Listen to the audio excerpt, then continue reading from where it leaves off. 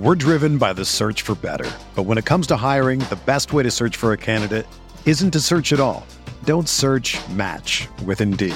Indeed is your matching and hiring platform with over 350 million global monthly visitors, according to Indeed data, and a matching engine that helps you find quality candidates fast. Ditch the busy work. Use Indeed for scheduling, screening, and messaging so you can connect with candidates faster. Leveraging over 140 million qualifications and preferences every day, Indeed's matching engine is constantly learning from your preferences, so the more you use Indeed, the better it gets. Join more than 3.5 million businesses worldwide that use Indeed to hire great talent fast. And listeners of this show will get a $75 sponsored job credit to get your jobs more visibility at Indeed.com/Blue Wire. Just go to Indeed.com/Blue Wire right now and support our show by saying that you heard about Indeed on this podcast. That's Indeed.com/Blue Wire.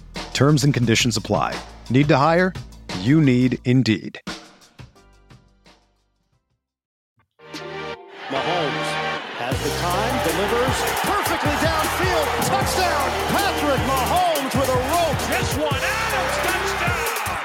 This time going deep for Beckham Jr. Did he catch it? He did. Hello everyone, welcome back to RotoViz Overtime on RotoViz Radio. My name is Colin Kelly. You can follow me on Twitter at Overtime Ireland. And as always, I'm joined by Sean Siegel, my co-host here on the RotoViz Overtime podcast.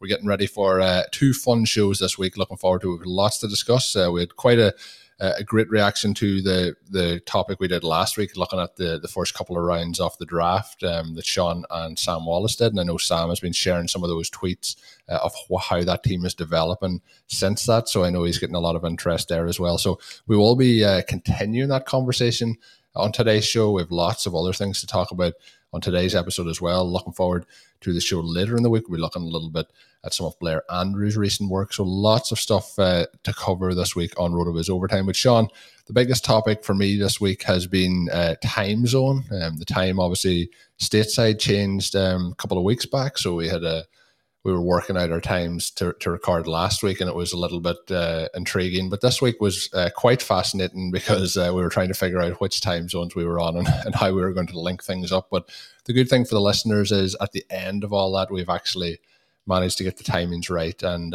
we're both here to record the podcast at the same time. So I guess we'll say that was a successful start to the show. It always is when we're both together as opposed to recording separately.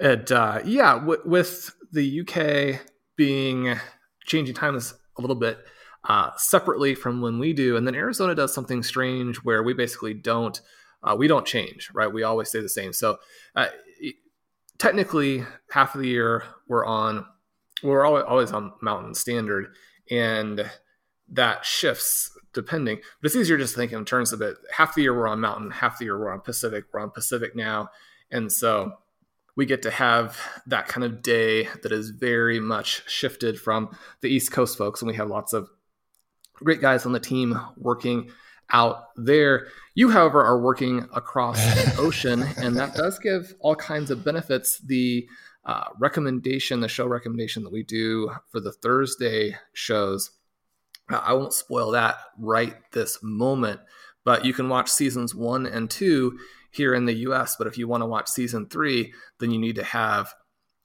Amazon Prime UK, which I'm still working on how to get that here, which I think is possible, but much easier if you're located in Ireland, as you are, Colin. Yeah, it's pretty interesting. It is interesting. I always think like we do a show, so many 1,000 miles apart, different time zones. And I know it's come up on the show a couple of times, but one of the jokes that you've said a few times to me is that we're in 2 different time zones, but we actually usually arrange our shows for another time zone. We usually set up the time that we'll record the show in Eastern Standard Time. So when we went away from Eastern Standard Time, we got into some difficulties of figuring out where we're going for recording, but we did get there. It is always the way that it's usually a week or 2 weeks after it changes in the US, it changes in Ireland and the UK, and it's always there's always one week in the NFL season where those games kick off a little bit earlier for us, which is always good because they end 1 hour earlier, but it only happens really 1 or 2 weeks of the season. But anyone listening in the UK or Ireland will know what I mean. It's a bit of nice early start to those games. But today's show, Sean, we're gonna talk a lot of stuff, and I mentioned about those weeks of the season. Since we last talked, it's looking like we're getting 17 games this upcoming season. I think it's too early for us to really give a full breakdown into how that's going to affect fantasy seasons, I guess. But it's going to be interesting to see how it does progress here with the 17-game season. And I guess the other big thing to take away from that is Chiefs get the Packers. So we didn't get our Super Bowl this year, Sean, where we got to face off. But at some point this season, we will get the Chiefs-Packers to talk about. And that should be a fun shootout between the two best quarterbacks in the NFL. The 17 games, the thing that you hope that is taken care of is just player health. We know that the NFL is a grind. It does have some potentially negative health repercussions for the players. If they manage that, I think it will be fantastic for fans. It should be a lot of fun for fantasy owners. I think for zero running back owners, you have that one extra week to potentially let your team grow, develop, and just become that juggernaut that's unstoppable as you go down the stretch. Also, hopefully we'll avoid some of these situations where, depending on your format, there are a lot of cool different types of things that leagues can do if they start the playoffs early. But one of the pitfalls with starting the playoffs early that we've seen the last couple of years is that if the NFL is on a bye in week 12 and you're playing your quarterfinals or what have you, and you have some of your key players on the bye during the playoffs, that definitely is not what anybody's looking forward to. So we'll see how this all pans out. It may be a situation where some of those problems are not quite solved, but I think an extra game for the fans, we try and focus on that as opposed to extra dollars for the owners.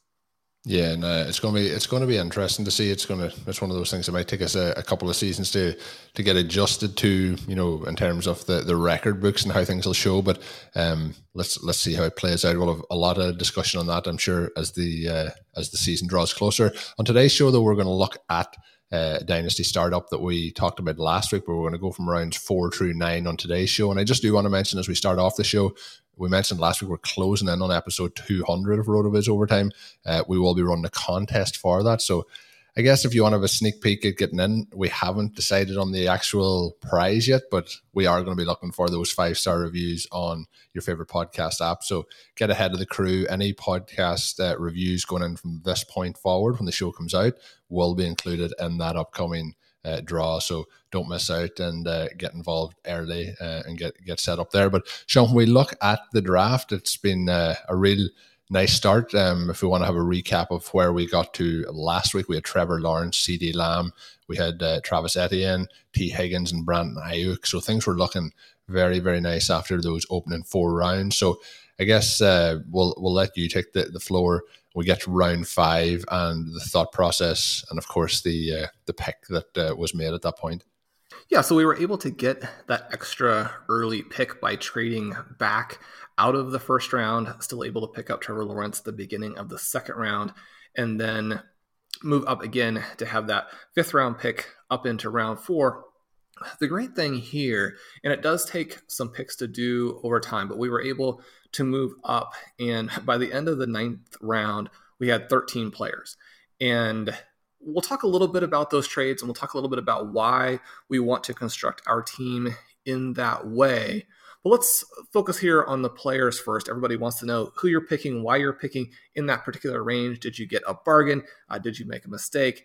And so we get there with the 5th pick in round 5. And one of the things that Sam and I were really looking at, and we talked about this in our Dynasty Draft Off series, is that when you get into a format that has fewer starters, that tight end represents a higher percentage of the overall starters and can really be a hammer type player. Once you get down to 10 skill players in the starting lineup, the effect isn't quite as large, but we still want to have that tight end stud as opposed to be stuck, every week trying to figure out how are we going to get any points at the tight end position. And this is an interesting season because we do know that those tight ends are being valued very early in redraft leagues, in best ball leagues, but there's also this sort of difficult decision that fantasy owners are having to make in Dynasty because those tight ends are a little bit older, right? So George Kittle goes in the first round of this draft. Travis Kelce falls almost to the end of round 3. Kyle Pitts, who's expected to go in the first 10 picks of the reality draft, really the next superstar tight end. He went very, very early there in round 3. In round 4, we have Darren Waller, Mark Andrews, and TJ Hockenson all come off the board. We liked a lot of those guys, especially Hockenson and Andrews, due to the youth. But I like our pick here in round 5 as potentially having all of that upside and more. And so we landed on Noah Fant. And the situation here really comes down to this Denver Broncos offense and what they're able to do at the quarterback position. I think Fant was a little bit more intriguing a couple weeks ago when it looked like they would probably be one of the 2 main teams in on Deshaun Watson. Now Watson, with all of the problems there, that path is looking much more problematic. But Fant's still a guy who, despite the very poor quarterback play, has started out his career in a way that leads us to believe that he's going to still be a very, very good player and probably a high ceiling player. When you look at ADP, whether it's best ball or dynasty, you see Fant come off the board, a half round to a round after Hockenson. And I think that that's probably justified. Have a lot of shares of Hockenson, continue to try to get more. But if you look at the 2 seasons in the books for Hockenson and Fant, when you pull up the NFL Weekly Explorer and see that they're very, very similar, right? Hockenson, 5.7 targets per game, Fant 5.2. Hockenson, 3.5 receptions, Fant 3.3. Yardage is almost identical at 3.89 to 3.98. Actually, a tiny little lead for Fant there. Fant is averaging more yards per target. They had the exact same target shares at 16%. It's kind of interesting because Hockenson is being targeted slightly deeper down the field, but Fant getting a better conversion of air yards to receiving yards, and it's also been better after the catch. Both of those guys impressive for tight ends. And that kind of brings us back then to Fant with the really, really high upside that I think is camouflaged a little bit by this Denver passing attack. When you look at these numbers, a good start to Fant's career, but you can still kind of forget the fact that this is a guy with a 4.5 40, a 6.8 3-cone, a 39.5-inch vertical. When we're talking about numbers that almost any wide receiver would be ecstatic to have, and you've got it in the big body to Fant, this is a guy who, if Denver can get their passing game going, could be an absolute star, could be one of those guys who, like a George Kittle, is drafted in the first round next year. Now, how the Broncos are going to pull that off now that Watson is probably not much of an option, it's going to be a longer process for them. But I think that when you look at Fant, his age, his production, his athleticism, I think that he should probably be going a round and a half earlier. Allow me a moment to tell you about our partners over at Blue Wire Pods, and they have opened up an opportunity to distribute your own podcast through Blue Wire Hustle. Hustle was created to give everyone the opportunity to take your podcast to the next level, or if you want to host a podcast and just don't know where to start, Hustle is the perfect place for you. As part of the program, you'll receive personal cover art, Q&As with Blue Wire's top podcasters, access to our community Discord, and an e-learning course full of tips and tricks. And on top of that, you'll get your show pushed straight to Apple, Spotify, Google, Stitcher, and all the other listening platforms. And the best part is you get all of this for just $15 a month, the same rate as any other hosting site would charge you just for the initial setup. So if you're ready to jump straight into the podcasting game and have your voice heard, get ready with Blue Wire Hustle. Acceptance to the program is limited, so get your application in today. To apply, go to bwhustle.com/join. You can also check out more information in the description box for this episode to find out more. That is bwhustle.com/join. We're driven by the search for better. But when it comes to hiring, the best way to search for a candidate isn't to search at all. Don't search, match with Indeed. Indeed is your matching and hiring platform with over 350 million global monthly visitors, according to Indeed data, and a matching engine that helps you find quality candidates fast. Ditch the busy work. Use Indeed for scheduling, screening, and messaging so you can connect with candidates faster. Leveraging over 140 million qualifications and preferences every day, Indeed's matching engine is constantly learning from your preferences, so the more you use Indeed, the better it gets. Join more than 3.5 million businesses worldwide that use Indeed to hire great talent fast. And listeners of this show will get a $75 sponsored job credit to get your jobs more visibility at Indeed.com/Blue Wire. Just go to Indeed.com/Blue Wire right now and support our show by saying that you heard about Indeed on this podcast. That's Indeed.com/Blue Wire. Terms and conditions apply. Need to hire? You need Indeed. What's up, listeners? This is Curtis Patrick. I just wanted to stop by and say thank you for supporting RotoViz Radio. You are the absolute best audience in the business, and I know it. As a special thank you, I'm offering 10% off your next RotoViz subscription. Just use code 2020RVRadio at checkout. That's right. Go to rotoviz.com, click subscribe, and enter code 2020RVRadio at checkout for 10% off. You can even extend your subscription. Oh, and one more thing. If you haven't ever done it, please rate and review the podcast you're listening to right now on Apple Podcasts. It's really easy. It only takes like 10, 15 seconds. Just do it. We'd love to hear your feedback. Now, back to the show. So, Sean, Fant's certainly an interesting pick there. And you mentioned, there's just the quarterback is the main concern, I guess, in Denver. We'll see how it shakes out. But I do like a lot of the pass catching pieces up in Denver. We were very much aboard the Sutton bandwagon this time last year, and also obviously with Jerry Jeudy there as well. So interesting options. We just need the quarterback now to come in and fill. But I think when we look back to when they were both drafted, very, very high draft picks for Hawkinson and Fant. And I think when we look through the comparisons, a lot of similarities, and we're seeing Hawkinson go a couple of spots higher in terms of rankings at tight end. The other thing of interest is, we've talked a few times about the Lions losing, their quarterback and Matthew Stafford.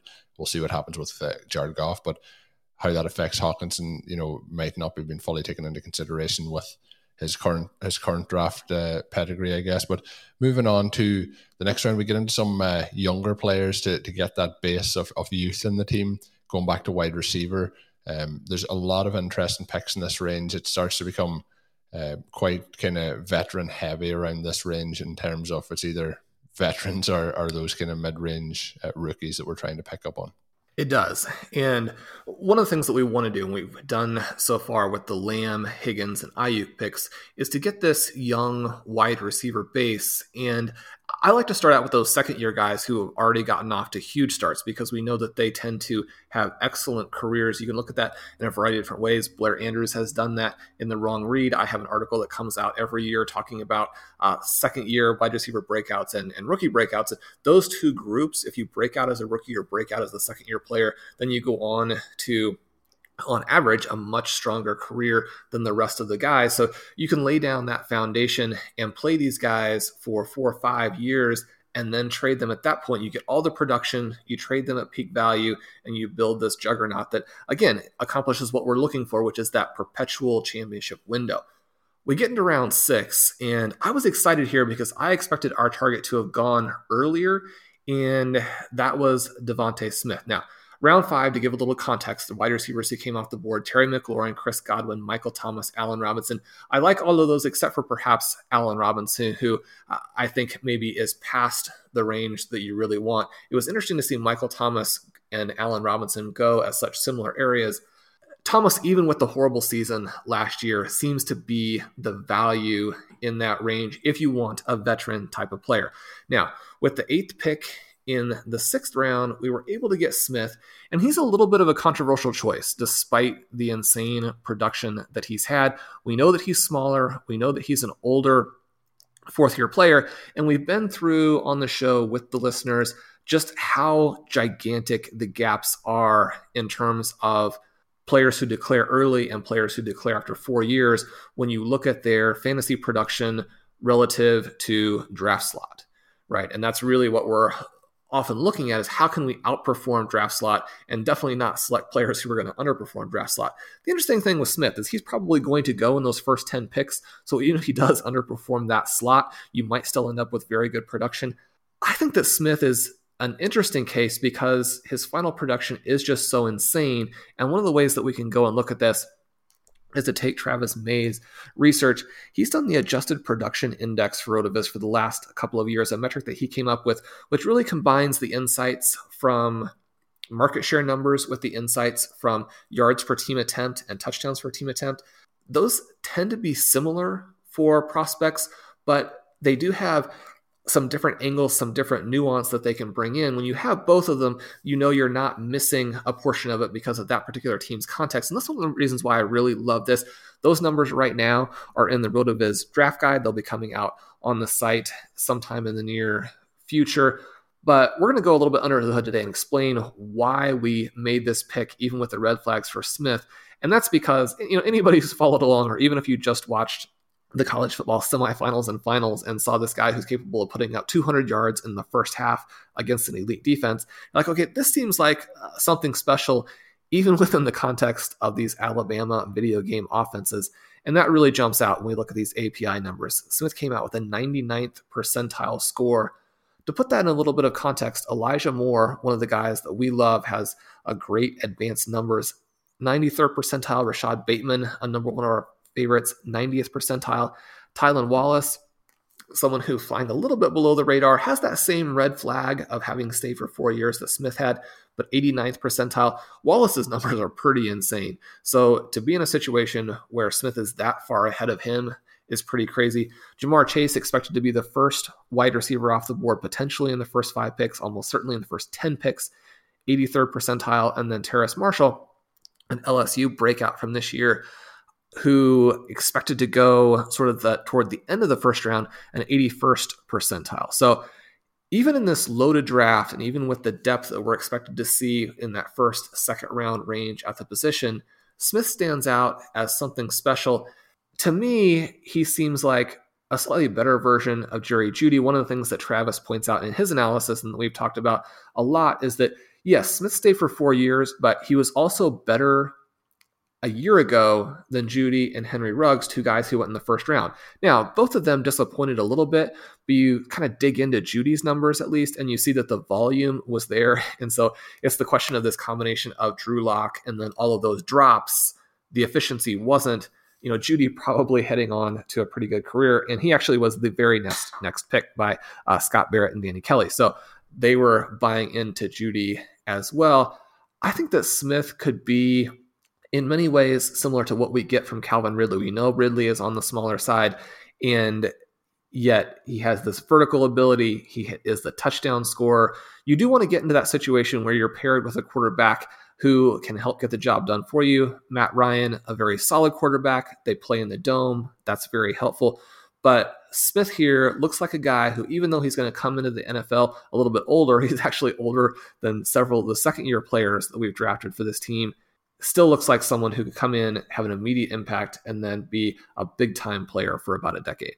Yeah, and it's interesting when we look at the players going in that range. You mentioned Jeudy going next, but in that kind of area, we have Amari Cooper going, we have Waddle going, Mike Evans, Bateman, Kenny Golladay, Cortland Sutton, Chase Claypool, Keenan Allen going just 2 picks later than Jeudy. So it's an interesting range where we're seeing these players go off the board, and these rounds kind of 7 through 9 are quite wide receiver heavy rounds. But as I mentioned, it is basically those rookie second year players mixed in with those kind of veterans getting a little bit older, or players with some question marks around them. So the roster developing very, very nicely at this point. Now, we mentioned previously that Trevor Lawrence was taken as your quarterback number 1 in that second round. So when we look down now, it's going to be interesting over the next 3 picks. And I might even pair these guys together just to kind of wrap it up in terms of quarterback strategy. But next up, we get Mac Jones in terms of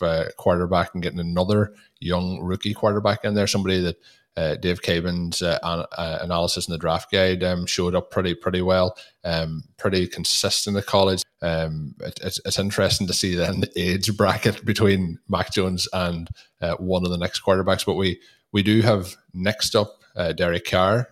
Obviously, the question marks around that, but still pretty solid when it comes to year-on-year fantasy numbers. But the next one up is Tom Brady. So we've gone from 2 rookies to Derek Carr to Tom Brady. So it's going to be interesting to see the different thought process. I would expect that the value was just too much at Brady at that point. But I am intrigued to toss out the question against the Brady pick, and I know I'm getting a couple of picks ahead here, Sean. Quarterback 25 is Tom Brady. Quarterback 26 is Matt Ryan. I'm just interested. I'll let you go through the three guys, but I'm interested just in the thought process between Ryan versus Brady. And I know that's getting into later round quarterback picks, but just intrigued to the process there. Yeah, so this is where it gets a little bit controversial in terms of how we're going about it. We had, Sam and I had some fun little debates with Scott where he was saying he thought our draft was perfect through Devontae Smith, and then he hated it after that. If you've been in these super flex leagues, then the easiest way to eliminate yourself is just not have enough quarterbacks. If you have two, you're in pretty deep trouble. If you have one, you're going to be non-competitive. And I'm in a bunch of the kitchen sink leagues that Ryan McDowell runs. They're a ton of fun. And with the auction element and with all of the trading, with sort of the other elements that he has in there, with franchise tags, with restricted free agency, with contracts, all of those types of things, you have a variety of ways to land quarterbacks, and yet it's still very, very difficult. And it presses on you constantly the value of having these guys, not only in terms of the production during the season, but what they represent in terms of trade value. And I always get a little bit frustrated when you have that guy in your division who is just trying to hog all the quarterbacks and then wants you to give up like 4 or 5 awesome players to get one in return. That's not a style that I want to emulate. At the same time, if you have a quarterback, you're going to be able to trade them for more than what you paid in the draft. As soon as the draft is over and people can't be hitting those, the 27th, 28th, 29th QBs, once that opportunity is gone, then the prices for these guys skyrocket. And so the things that Sam and I were trying to do here was to make sure that we had some youth and to make sure that we had some immediate impact. We've got a lot of young wide receivers. We only have Travis Etienne at running back. Running back could be an issue, although not surprisingly, we're going to be using somewhat of a zero RB approach in terms of loading up as the draft gets deeper. But we want to be competitive this season. So that means a couple of different things. With Mac Jones, you mentioned Dave's analysis. One of the key metrics in his work for the draft guide and valuing these QBs was max adjusted yards per attempt. Jones actually led this group with 12.79 on the season. That's 2.5 yards above Trevor Lawrence, for example. Now, the overall profile for Jones is thinner than for some of these other guys, but you look at what he did in this final season. You look at how he elevated Smith, how he elevated Waddle during the time that Waddle was healthy. You look at some of the things that his teammates are now saying about him, where they're willing to go on record and say they prefer him to Tua. And you start to get the impression that this guy is going to go earlier than people were thinking a month ago. He had a pro day workout where he showed himself to be big and more athletic than people were expecting. He's not going to be somebody who goes out there and gives you, all of this rushing yardage. He's not going to be somebody who goes out there and impresses with his scrambling, his work in the pocket, but he's big enough and athletic enough to be your prototypical NFL QB. And I think that in and of itself answers a lot of questions, makes it exciting for people who might be looking at him. And now within the last 48 hours, there has been a ton of rhetoric about potentially the 49ers, he being the guy that they moved up for, that Jones could now go, number 3 overall. He could go in the top 5 picks. Whether or not he does that, I think we're to the point where we can be pretty excited about where he's going to go in the draft and his early career opportunities. And so that ends up being a pretty good value. Then you move to Derek Carr, right? He's got the 3 consecutive 4,000-yard seasons, 30 total touchdowns last year. Derek Carr is not exciting, but especially in Superflex, you sometimes have to have those guys. He was the last clear-cut starter in this age 30-ish range or below. And again, that makes him a value because if you have a guy that you can plug in, and even if he's an 18-point per game guy as opposed to a 24-point per game guy, that's going to beat your other flex options. And you have that as a backdrop and a backstop against injury, a potential trade option there. And then Tom Brady. The thing with Tom Brady is that when you're beginning this draft the way that we are and the way that we like to do all of these, and again, just talking about this permanent championship window, you're thinking that guy is way too old to fit the overall build. And yet at the same time, we're into this situation where Tom Brady may play for another 2 or 3 years. We look at even some of these running backs being drafted in the first, second round range. You look at a Christian McCaffrey, who, we hope can play for another 5 years. You look at some guys like Alvin Kamara and Dalvin Cook. They're already into this range that is often problematic. Now, could those guys play another 3, 4, 5 years successfully? They could. We've talked about how some of the best fantasy seasons ever, you look at Marshall Faulk, you look at Priest Holmes, some of those seasons came in the late 20s, and so it can be done. But when we're looking at windows here, Brady could be a guy who actually does the same type of thing that one of those first, second round running backs will do. And the reason that we took him instead of Matt Ryan is that even though Matt Ryan is younger, has these elite weapons, you do hear scuttlebutt that perhaps Atlanta will use this draft when they do have a fairly early pick to pick his successor. That starts to get you into this range where, if the team goes south or Ryan has a bad stretch or the rookie, looks like Russell Wilson looked in his rookie training camp, then suddenly there's some danger. And so Tom Brady, obviously the Buccaneers are committed to him. They're going for, trying to defend this title. He's got a couple more years in him. He was a QB1 last year. Now, toward the end of that tier, QB11, he was the QB8 over the season's second half. And so even though it's a gross pick, and there's no question that it's a gross pick, it's one that really fits the needs that you have when you're trying to construct this dominant super flex lineup. Yeah, no, it's a good breakdown as well, just in terms of like the value of some of the other players going much, much higher up the draft board and how they're going to affect the roster year on year. And then when you have those younger quarterbacks in front of it too, it does make sense to have those veteran presences that you can slot in if you do need to, even without bye weeks coming into effect. But let's say bye weeks coming into effect and injuries and so on as well. So interesting pick. Just interesting in some of the quarterbacks going in that range as well. The valuation of some of the quarterbacks can vary dramatically when we get to like round 7 versus what we're looking at round 3, in terms of overall. The other part, Sean, that's very interesting here, and obviously I have the draft board in front of me to look through, but for the listeners, you did trade out round 1, that then ended up having 2 picks in round 2. You've had 2 picks in round 4, and then it's been 1 pick the rest of the way so far. But we're in round 9, and there's obviously a considerable amount of movement that has been done at this point, because we have 4 picks in round 9 coming up here, Brady being the first one. Then we have Jalen Reagor, then Tyler Boyd, and then Wallace as well coming off the board. So a lot of moves being made, but that leaves you with 13 players through 9 rounds, kind of building up on those core pieces and those earlier rounds to try and build that foundation.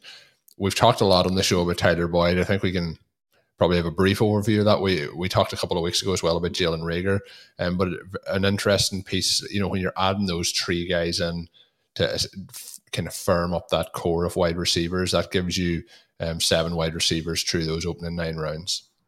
It does, and it looks kind of funny here on the draft grid because we actually had 4 of the first 5 picks in round 9. Those picks, as you mentioned, Brady, Reagor, Boyd, and then Tylan Wallace.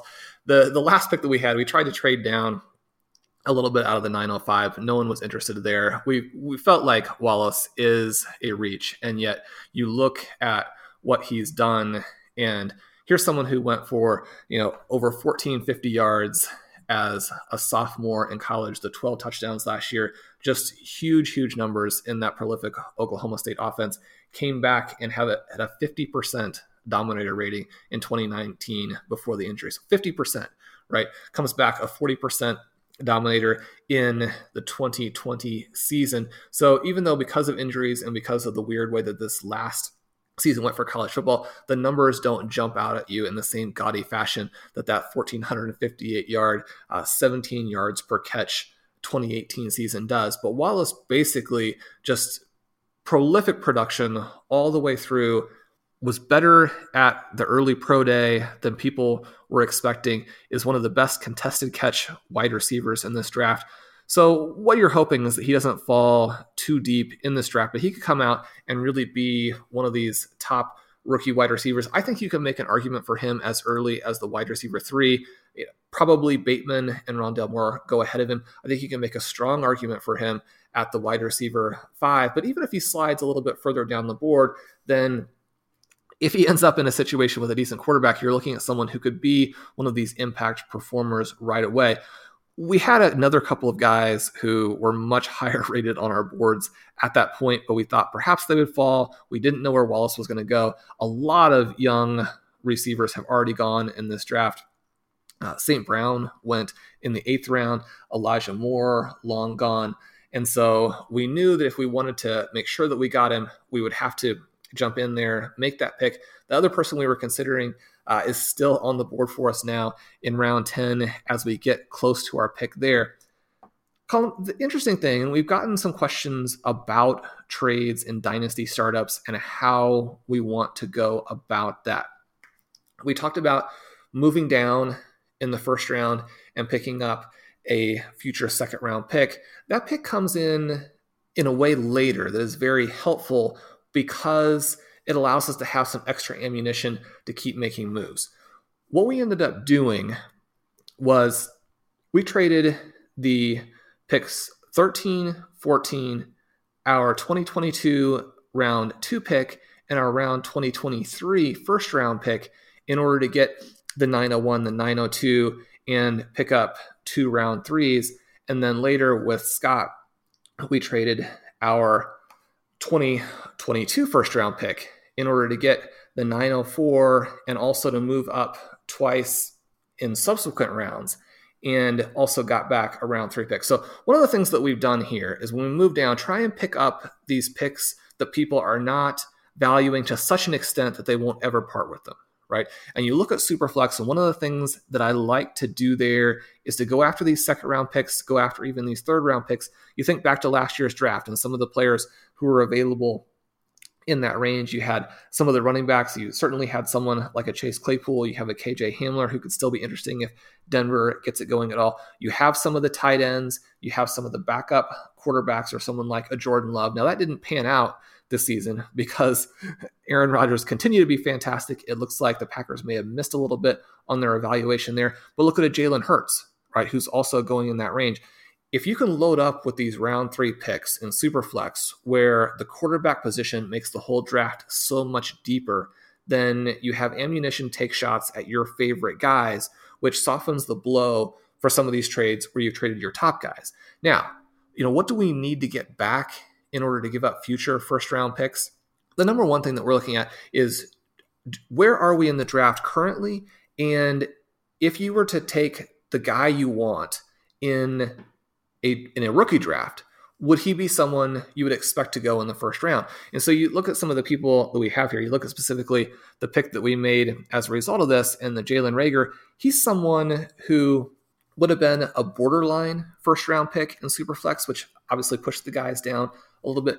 But Reagor is someone who was our top ranked wide receiver in terms of what the wide receiver prospect lab spit out. Someone who now looks like really the only receiving target that Philadelphia has. And I was going back through and looking at the article that Dr. Jeff wrote on his prognosis after the labrum injury last year.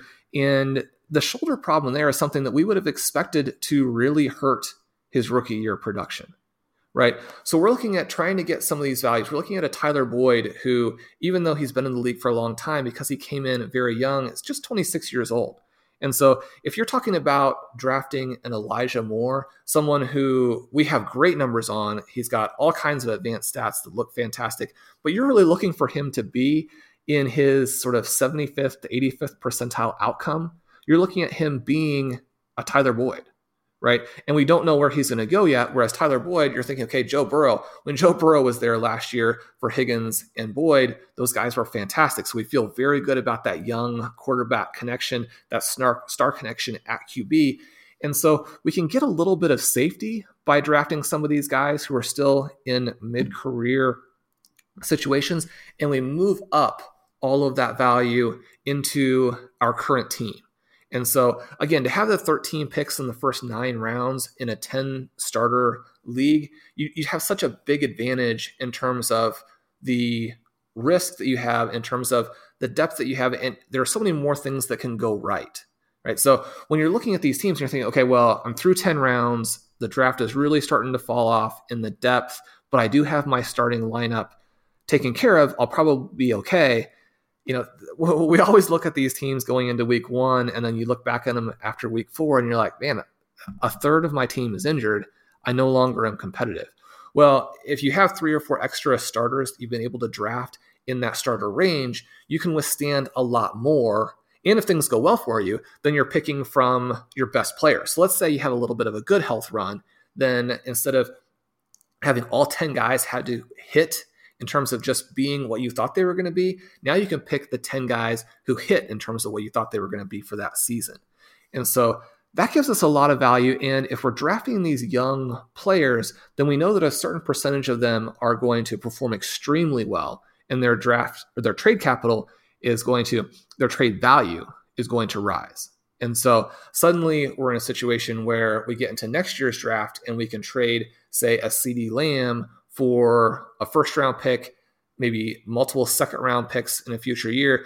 Again, it is really going to depend in a super flex format on what your needs are. If you have to go for a quarterback, what people are looking at there, is there a Jamar Chase who is someone who is going to be intriguing even if you have a young star? We're looking at risk with these rookies. One of the things that we want to do that is very tricky, and we've talked about Curtis's awesome article that he published recently where he says, okay, look, if you can draft a startup before the NFL draft and the rookies are in the draft, then you want to make sure you have a lot of them because they're going to be more expensive later. Their trade value is going to increase. Well, then you get into a draft like the one that we're doing here, and the rookies are going very, very early, and you have to make sure that you recalibrate at least to an extent, because if rookies are going already at sort of their 75th percentile outcome, then we want to back off of that just slightly and take some of the young veterans that we can be much more sure about. We talk all the time about uncertainty isn't necessarily bad, right? You hear all the time, analysts will say, well, we can't predict that as well. And that's usually given this negative connotation, but it shouldn't be. One of the reasons why you want to court uncertainty is that the uncertainty with it comes that high-end outcome. When you're looking at a veteran, we know what they're going to be. A Sterling Shepard is not going to jump out and become a wide receiver 1 for you. But we also want to look at these drafts and understand that, okay, if we've got guys who are already stars and they're going in a range where a rookie would have to have a fantastic outcome just to match them, we want to be willing to pivot off of that. The same thing with a first round pick. If the first round pick and a future first round pick is being valued in such a way that, number one, you've got to wait until it gets there, and then number 2, it's being valued as if that player has already hit, that's when I'm willing to trade out of those slots, take the veteran, play the veteran, and then trade the veteran. And so when we're talking about veterans, some of these veterans can still be young, right? You have a 23, 24, 25-year-old veteran. They play for a couple of years. You trade back out of them. And that's what we're really looking to do, is make sure we move as much of the overall value of our roster, and our roster includes those future rookie picks, move it into the present, but keep it young so that as it develops 2 or 3 years through time and into the future, those guys are still young enough to trade and get a lot of that value back. But in the interim, your roster of actual players is much deeper, is more resilient. It gives you a lot more options, whether you stay healthy or you get hurt. Yeah, no, it's really good. And that question coming in from Blake Schultz, and it can be tricky sometimes when the questions are layered when it comes to drafts, because every individual draft is going to be different in terms of the values and how to make those moves. But I think the way you mentioned it there, Sean, covers a lot of different elements. I know the listeners are always looking for trade advice from you and how we make those moves. And if anyone does, make sure that they send in any additional follow-ups. We're happy to add these in as we go through, because this is just prime time for those drafts, for those trades to be made. So any follow-up questions from the listeners, send them in to me on Twitter at Overtime Ireland, or send them to rotovizradio@gmail.com if you're sending in an email. We'll try and add some of them into some of the upcoming shows. As always, you can get yourself a 10% discount off a 1-year RotoViz subscription over on rotoviz.com by adding the code RVRadio2021 at checkout, or by going to rotoviz.com/podcast for more information. That's going to do it for today's edition of the show. My name's Colin Kelly. You can follow me on Twitter at Overtime Ireland. You can send us those questions and thoughts on upcoming shows, as I mentioned, as well, to rotovizradio@gmail.com. You can check out of Sean's great work up on rotoviz.com. So until we're back on Thursday with another podcast, have a good one. Thank you for listening to Overtime on RotoViz Radio. Please rate and review the RotoViz Radio podcast on iTunes or your favorite podcast app. You can contact us via email at rotovizradio@gmail.com. Follow us on Twitter at RotoViz Radio. And remember, you can always support the pod by subscribing to RotoViz with a discount through the RotoViz Radio homepage, rotoviz.com/podcast. Whether you're a world-class athlete or a podcaster like me, we all understand the importance of mental and physical well-being and proper recovery for top-notch performance. That's why I'm excited that Unified Healing is sponsoring podcasts on the Blue Wire Network. Unified Healing is a new and super innovative global network of wellness centers powered by Energy Enhancement System, or EE System. If you haven't heard of the EE System yet, then you'll want to listen up. This technology promotes wellness, deep relaxation, purification, and rejuvenation. Wherever you are across the globe, access to a center is easy and affordable. Interested in experiencing the EE System technology for yourself? Go to unifiedhealing.com/bluewire to learn more and find a center near you. That's unified, UNIFYD, healing.com/bluewire. No material or testimonials on the Unified Healing website are intended to be viewed as medical advice or a substitute for professional medical advice, diagnosis, or treatment. Always seek the advice of your physician or other qualified healthcare provider with any questions you may have regarding a medical condition or treatment and before undertaking a new healthcare regimen, including EE System.